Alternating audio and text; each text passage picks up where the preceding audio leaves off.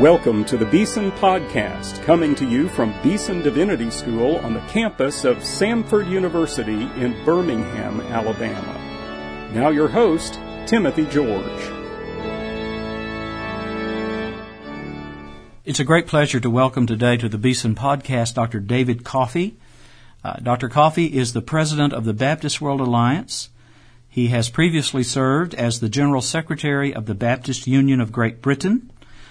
He's a remarkable world statesman, Christian statesman who carries the message of Christ all around the world and has done so in a magnificent way during his tenure as president of the Baptist World Alliance.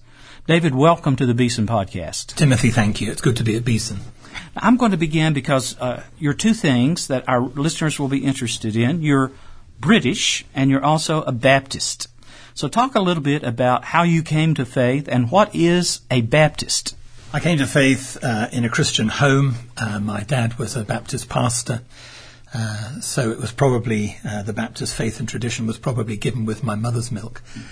I knew a lot about the faith and, in fact, went so far as to make a public commitment at a Billy Graham mission, the very first one he had in the United Kingdom, the famous Haringey crusade. And I would have been 13, I suppose, and I stepped out. And I was well and carefully discipled, but I don't really think that there was a sense of deep discipleship commitment. And how it came about was I was in my youth group, and my youth leader asked me if I would give my testimony at an event, and I said all the right words, but inwardly I knew there was no warming of the heart.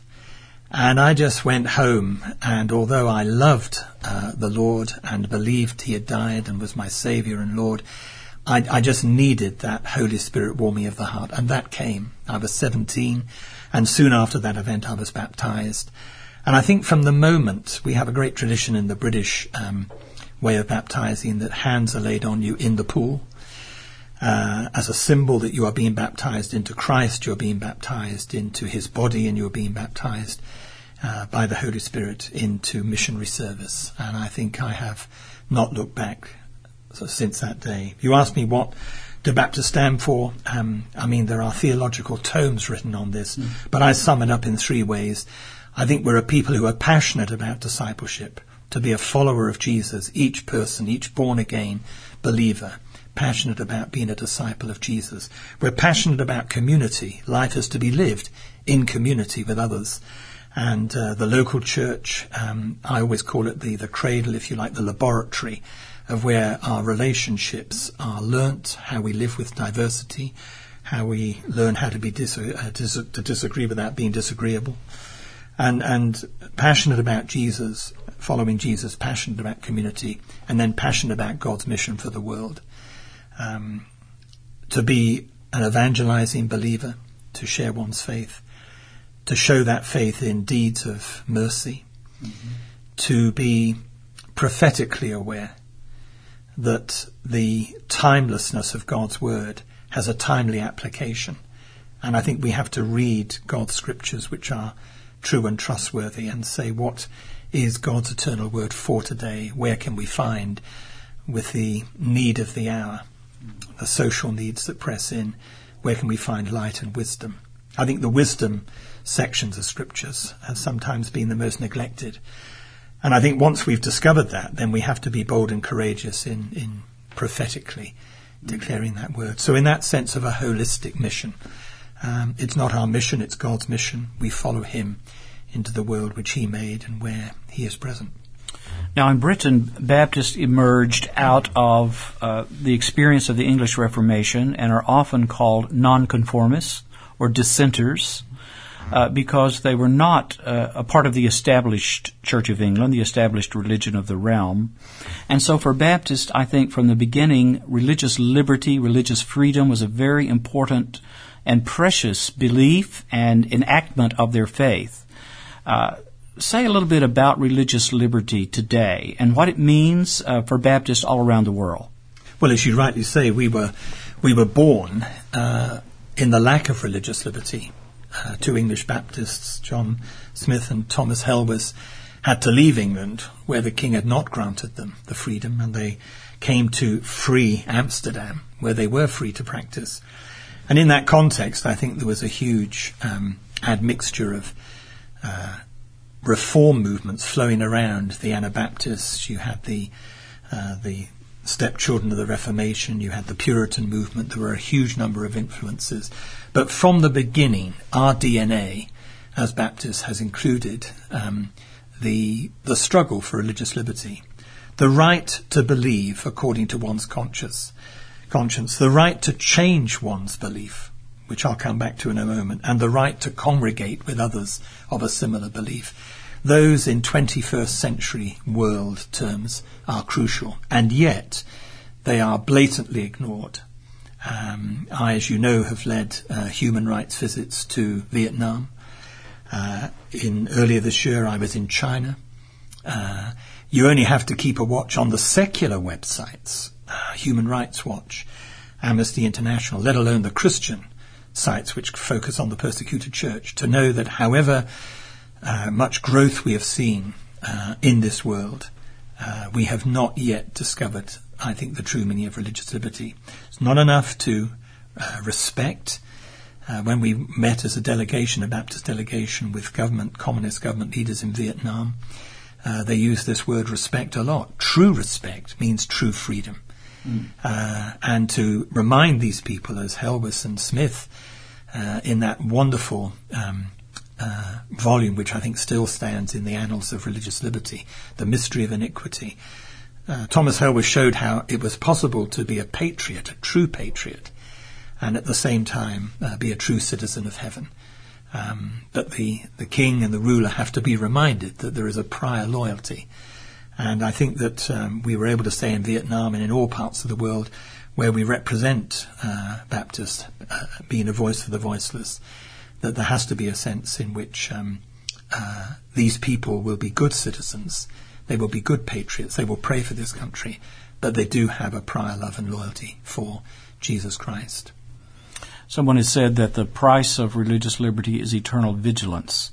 So it isn't something that we can simply take for granted as a part of our religious heritage or baggage, but something that has to be continually asserted, tested, and proclaimed as part of our DNA, as you say. We do, and we need to take encouragement. I mean, here's a good example. Earlier in the year, I was in Moscow for the gathering. Every 4 years, the Baptists in Russia have a major gathering. And at that gathering, there was a representative from the president, Medvedev, his office, and there was a representative representing the mayor of Moscow. This was in 2010. They were praising the Baptists for their contribution to society and the healing that they brought to where there is brokenness. In 1986, I was part of a British church delegation that went to the old Soviet Union. President Gorbachev was still in power. Freedom, perestroika was beginning to make its presence felt, but there was still not true liberty. In other words, we had hoped to be able to visit prisoners. That was not allowed. They were in faraway Siberia. We visited prisoners' families, pastors who had been put in prison because they didn't register their churches. We went to see the Minister for Religious Affairs, who had a Bible on his desk, and at one point referred to his Bible and criticized us in the West. Before we take the speck of sawdust out of our brother's eye, take the plank out of your own eye. This is, remember, the legacy of where Khrushchev said, I want to see Christian religion eliminated, and I will parade the final Christian in the Soviet Union on television. That event never happened. So in 1986, here I go with others to see the religious affairs leader, director, and he had a very low opinion of Baptists, and he had a very poor opinion of Christians.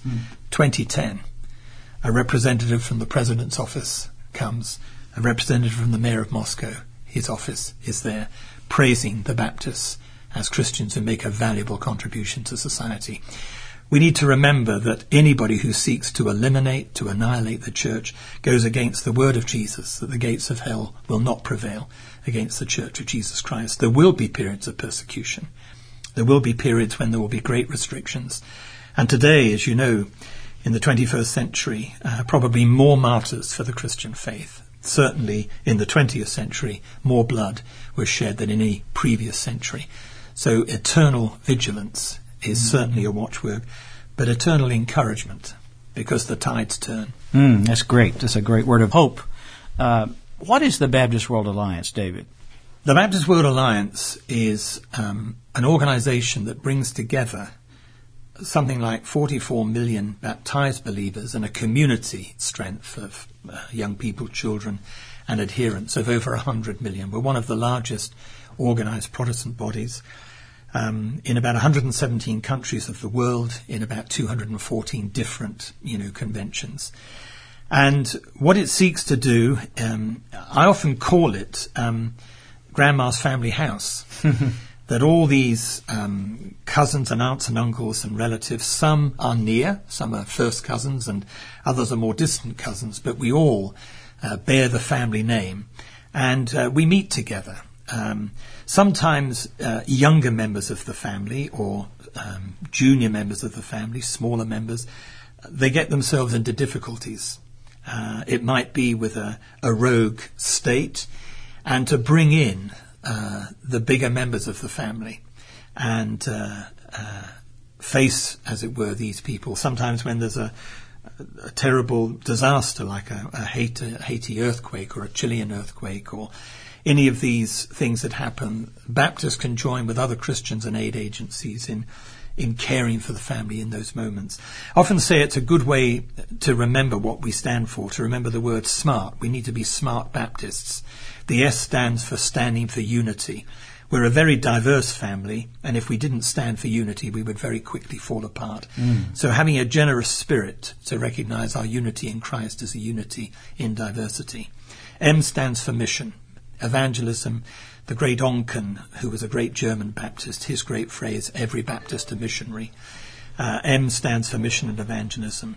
A stands for acting justly, and I've already borne witness to the importance of religious liberty.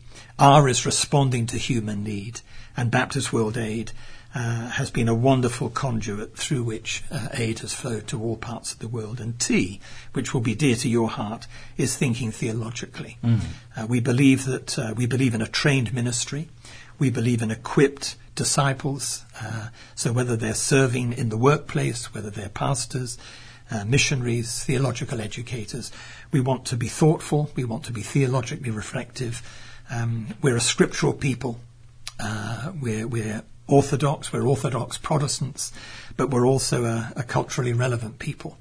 And with our mind in the Scriptures and with the aid of the Holy Spirit, we want to make that application between theology and the great issues of the day. So smart Baptists, sum up, if you like, the Baptist World Alliance. Let me pick up on the unity theme that you've announced. As you know, I'm an ordained minister in the Southern Baptist Convention, which was one of the original founding bodies of the Baptist World Alliance, but recently, several years ago, chose to withdraw from that body. And there are other unions around the world that have done the same thing for perhaps different reasons.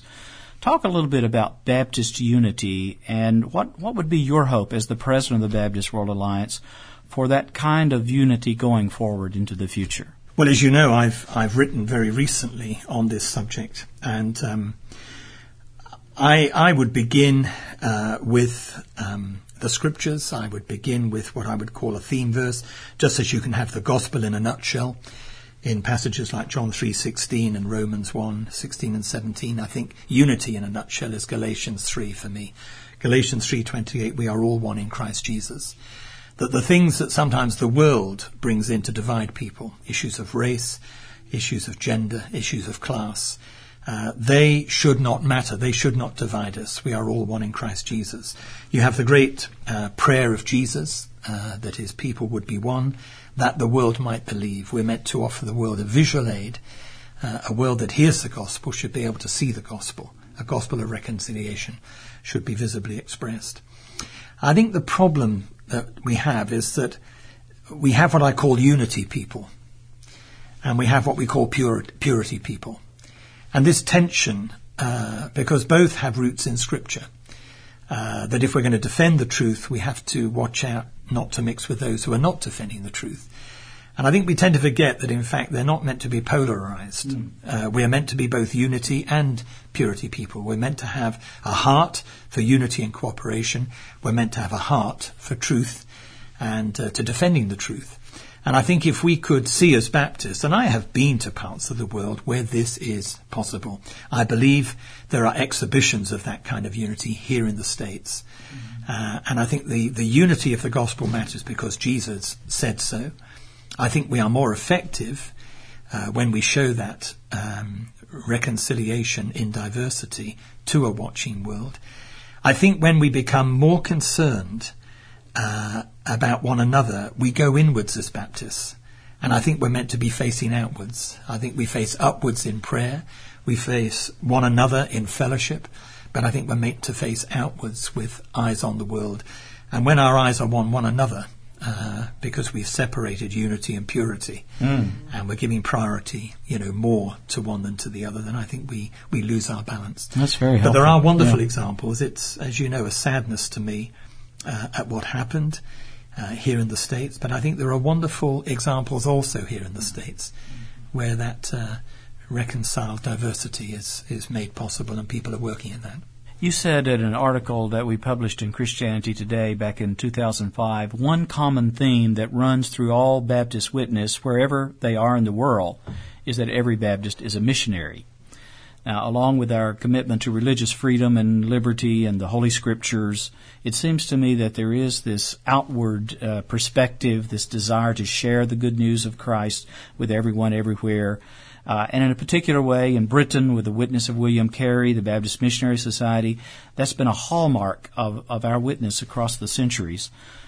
Say a little bit about mission today among Baptists around the world.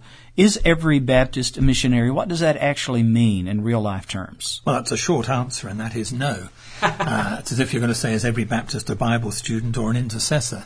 But that doesn't mean to say we can't hold that as an ideal. This is my interpretation. I've now been privileged to visit over 80 countries, and perhaps more intensively in the last 5 years. I don't know any Baptist group, unless they've just lost their way completely, who doesn't care for the needs of the world. Every Baptist at heart wants to see the faith they have in Jesus and the love they have for the Lord shared with as many people as possible. The difficulty we face now is that people have these alien cultures growing up around them, and they don't really know where to begin.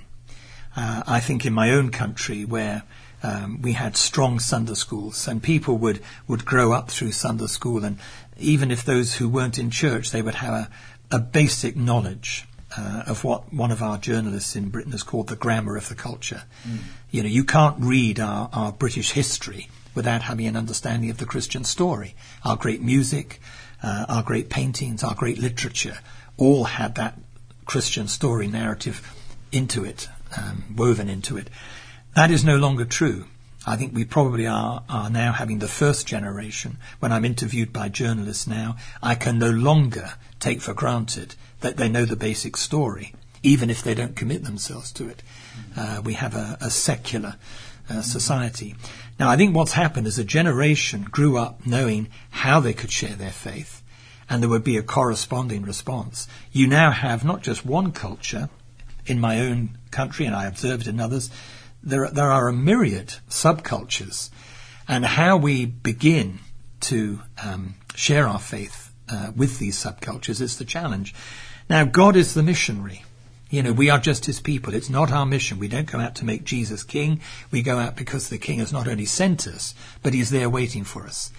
We have a great hymn, you may know it in the States, "Oh Jesus, I have promised to serve you to the end. Oh, let me see your footprints, and in them plant my own." And God's footprints are in every community. And I think, therefore, we have to say to the Lord, in our helplessness, this is no greater a challenge than Carey faced. Goodness me, when you think of the journey that he made, 6 months by ship, to go to a country he had never been to. No sort of DVDs of, travel logs of India. That seems a nice place to go to.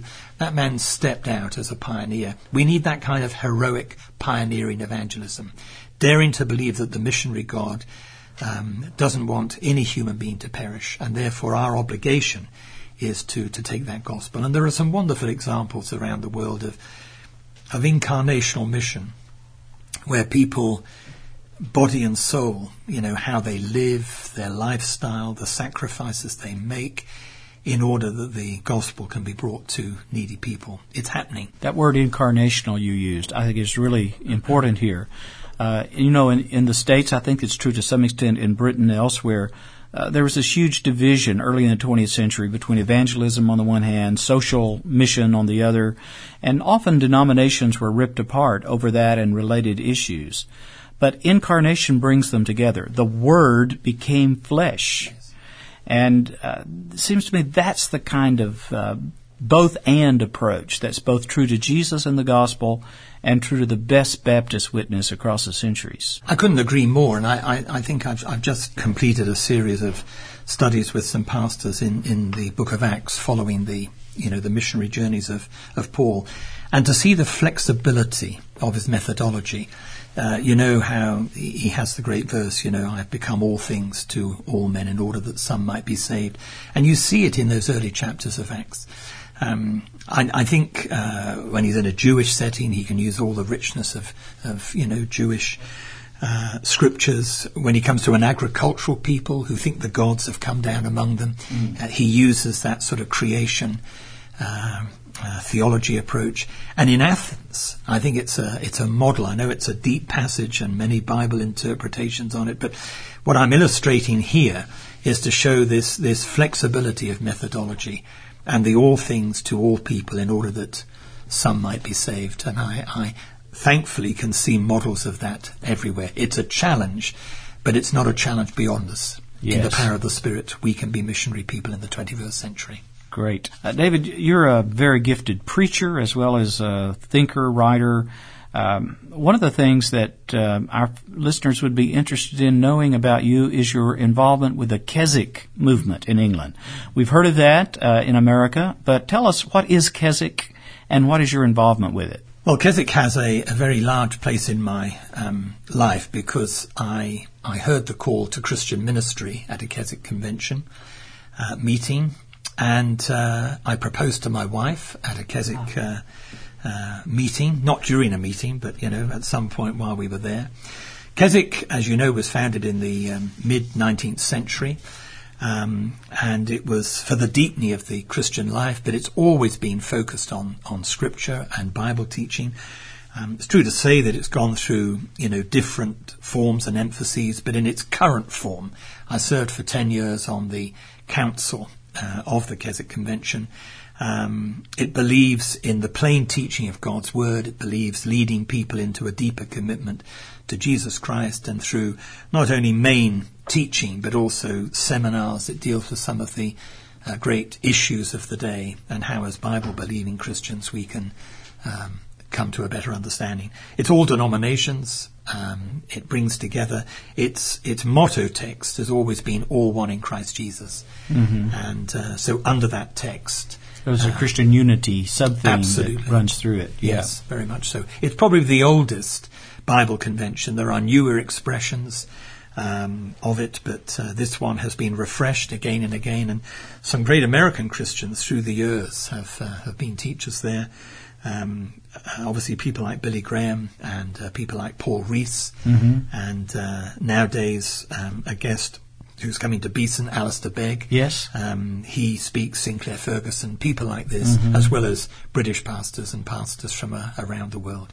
Now, this past summer in Honolulu, Baptist Christians from all over the world gathered for a Baptist World Congress, and the theme was Hear the Spirit. Could I ask you to reflect just a little bit on what that theme is about? What does it mean, hear the Spirit? What's the importance of the Holy Spirit for evangelism, for mission, for Christian unity, all the things we've been talking about? And it maybe ties in also with your focus on Keswick, because the filling of the Spirit, being led by the Spirit, walking in the Spirit are great themes of Keswick, as they're great themes of the New Testament. It's a great theme for Baptists, and sometimes as Baptists we've actually been Binitarians and not Trinitarians. Mm. I think we found it easier to talk about God the Father and God the Son. And I think sometimes because of teaching that we can't fully embrace, we somehow neglected teaching on the Holy Spirit. And yet, I think from the beginning, we have been Trinitarian Christians, and this is a great theme here, the Spirit. You know, in the early chapters of the book of Revelation, you have these 7 very diverse churches. And what I like about it is how the Spirit, as John is inspired to write here, what the Spirit is saying to the churches. Each church has a message for their eyes only. That the church at Pergamum is very different in context from Sardis, and Sardis from Ephesus, and Ephesus from Laodicea, and so on. And I think it's a picture, if you like, of what God does today. Here the Spirit is a general word, but I like to think that each Baptist church would have the conviction that there are things that the head of the church, through his Spirit, wants to say to that particular congregation, to this particular individual. I've lived a rich life, and I thank the Lord for all the privileges that have been granted me. And I dare to believe it's not arrogance, it's a humility, but I think it's a promise of God in Scripture that God has a personal plan for me that fits into his great story of salvation. The story of salvation it's foundational in Scripture. That's where the foundations are laid. But the story of salvation is an ongoing one. We are part of that story today. And it'll only be complete when, in his fullness, Jesus comes and returns to earth. And therefore, for me to say, what is the part you want me to play? Here at Beeson, I'm always inspired when you have this great sense of history. When I went to Latin America a little while ago, one of the ancient pastors there, wiser pastors, he said, some of our newer congregations think that the kingdom of God began with them. Yeah. And that Jesus was born in their backyard. He said they have no theology of the ancient tree trunk, that we are but branches in that ancient tree trunk. And here at Beeson, there's always that richness of history. And we have received a baton of service. And one day I will pass that on to those in my family circle and those in my friendship circle. But while I'm here, I want to run the race that is marked out for me. I want to have that conviction that nobody but me can run that race. And in order for me to do that well, obediently, efficiently, I need the guidance of the Holy Spirit. Do you know that story in Luke's Gospel about Simeon, who appears and disappears? He comes in as a major player for the Nativity. You know the number of times the Holy Spirit is mentioned in connection with Simeon. It's referring to his character, which has obviously been shaped by a reading of the Scriptures, and the sensitivity of Spirit, so that it's as if it's choreographed by the Holy Spirit. At the very moment when Mary and Joseph bring baby Jesus, Simeon arrives at the temple. And that's not a coincidence. That's choreographed by the Holy Spirit. So if we believe the Spirit is speaking, if God addresses his church through his Spirit, if we're listening, then we can be part, as Simeon was, of God's story in our time and generation. It's a great theme. I've been talking to Dr. David Coffey. He's a Baptist pastor, a denominational leader, a world Christian statesman, and has served as president of the Baptist World Alliance. Thank you, David, for this conversation today. Thank you, Timothy. You've been listening to the Beeson Podcast with host Timothy George. You can subscribe to the Beeson Podcast at our website, beesondivinity.com. Beeson Divinity School is an interdenominational evangelical divinity school training men and women in the service of Jesus Christ. We pray that this podcast will aid and encourage your work, and we hope you will listen to each upcoming edition of the Beeson Podcast.